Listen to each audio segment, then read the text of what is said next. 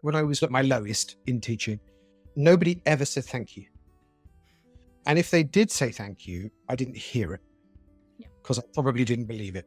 But I don't honestly really think that anybody ever said thank you to the degree that I probably needed them to. And that's not like every second of the day somebody going, you're amazing, thank you so much for everything you've done. The way you did that register was epic. It's just, you go above and beyond every single day. And you're extraordinary every single day in whatever frames of reference or terms those mean to you. And you just sometimes just need somebody to see it and to say thank you for it.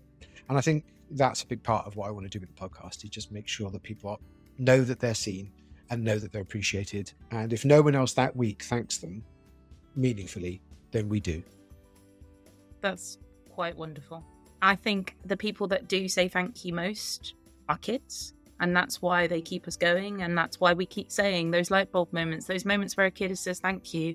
The time, I am ever so grateful that I work somewhere at the moment that kids walk out of my class and say thank you.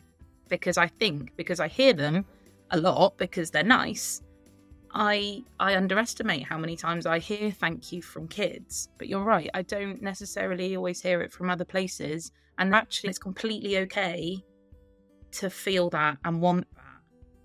Just the same as I want my sticker on my sticker chart. Like, most of us are carrots rather than sticks. The opportunity to say thank you is immense.